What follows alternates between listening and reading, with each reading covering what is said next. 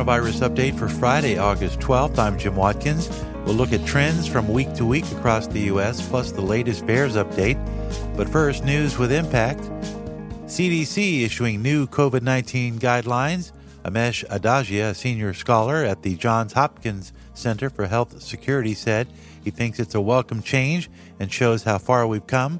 New guidelines from the federal agency no longer recommend staying at least 6 feet away from other people to reduce exposure. The agency also advises it no longer is recommending unvaccinated people to quarantine after exposure. Testing to screen for COVID-19 will not be recommended by the CDC in most places for individuals who do not have COVID-19 symptoms, according to the new guidelines. Contact tracing should be relegated to hospitals and high-risk situations, such as nursing homes, the agency stated, while it placed less emphasis on screening for COVID-19 other than places such as prisons and nursing homes. The Epoch Times reports the CDC is acknowledging it knew of adverse effects from vaccinations as early as May 2021, but failed to mention its concerns, even though the U.S. military was sounding the alarm about heart inflammation related to effects from the Pfizer and Moderna mRNA vaccines. The Times adds its Freedom of Information Act request shows the CDC continued to deny knowledge of vaccine dangers as late as October 2021 and only recently corrected their position. Dr. Anthony Fauci, who has been the face of COVID strategy for the White House COVID task force, still denies vaccines have not been related to any post-vaccine deaths. Fauci, speaking at the Fred Hutchinson Cancer Center in Seattle on August 9th, accused congressional leaders of, quote, spreading panic, and people should vote for new leaders, possibly referring to Senator Rand Paul and Senator Ron Johnson, both of whom have been outspoken against Fauci over his handling of the pandemic. Meanwhile, the latest VAERS report published by the CDC shows nearly 30,000 deaths worldwide from patients who received a vaccine within 7 days.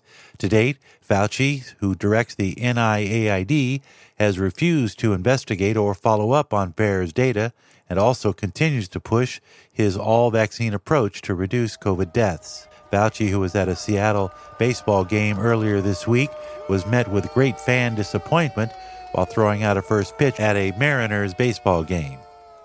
Meanwhile, COVID deaths in the U.S. have fallen to average lows under 300 deaths per day, and we'll have those latest trends in just a moment. Another COVID-related news, 17 Republican governors urged President Joe Biden this week to lift the COVID-19 vaccine mandate for international travelers, saying countries around the world have rescinded vaccination requirements and that the United States should follow suit. The letter states, quote, the continued requirements, even as other countries are moving in the opposite direction, put us at a competitive disadvantage. Your actions are hurting our states' economies and unnecessarily hampering our economic growth as a nation, end quote.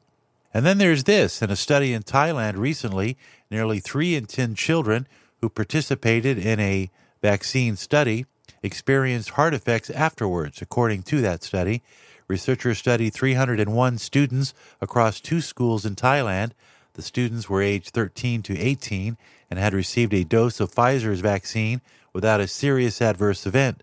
Most had no underlying disease, but researchers found that 29% of the youth experienced cardiovascular effects, including heart palpitations, chest, and shortness of breath. Nearly 100% of the vaccine recipients recovered within 2 weeks, researchers said. Still, due to the detections of heart effects, young people receiving any of the vaccines based on messenger RNA technology should be monitored for side effects, according to the authors. Parents are resisting vaccinating their children, according to new data on the number of vaccinations. Data published by the CDC on August 8th shows that about 755,000 children aged 6 months to 4 years have received at least one vaccine since June 18th. That's when the FDA approved vaccines for infants. There are 18 million children in that age group across the United States. That means only about 4.1% of children have received at least one COVID-19 vaccine dose so far. And now with a look at U.S. COVID trends week to week ending August 11th. Deaths from COVID-related illness down 23% in the United States to an average of 352 deaths per day. Looking 7 months previous, that number was as high as 2,706 per day. That represents an 87% decline in deaths in the last 7 months. New cases week to week are down 22%. The average number of new COVID cases stands at about 96,200 per day across the United States. To date, there have been 90,600,000 COVID cases, roughly, since the pandemic began, resulting in 1.61 million deaths, 89,500,000 recoveries, which means the mortality rate from COVID represents 1% of all cases. Now turning our attention to the latest VAERS adverse effects data compiled by the CDC. There are patient reports from those who have received a vaccine and had subsequent reactions within 30 days of getting those shots. This report ends July 29th. In total, there have been 2.24 million adverse effects reported, including 29,881 deaths, over 171,000 hospitalizations, just over 15,000 cases of Bell's palsy, 4,900 miscarriages, just over 16,000 heart attacks, and about 56,000 people reporting becoming permanently disabled. And finally, deaths from COVID worldwide are down 10% from week to week, with an average of 2,100 people dying per day from COVID-related illness. At its peak last February, that number was over 11,000 per day, so that represents an 80% drop-off in the last 7 months. Those are the numbers, and it's where we stand as of August 12th. Continue to follow us, and remember to share these podcasts. Facts, not fear. With your coronavirus update for August 12th, 2022, I'm Jim Watkins.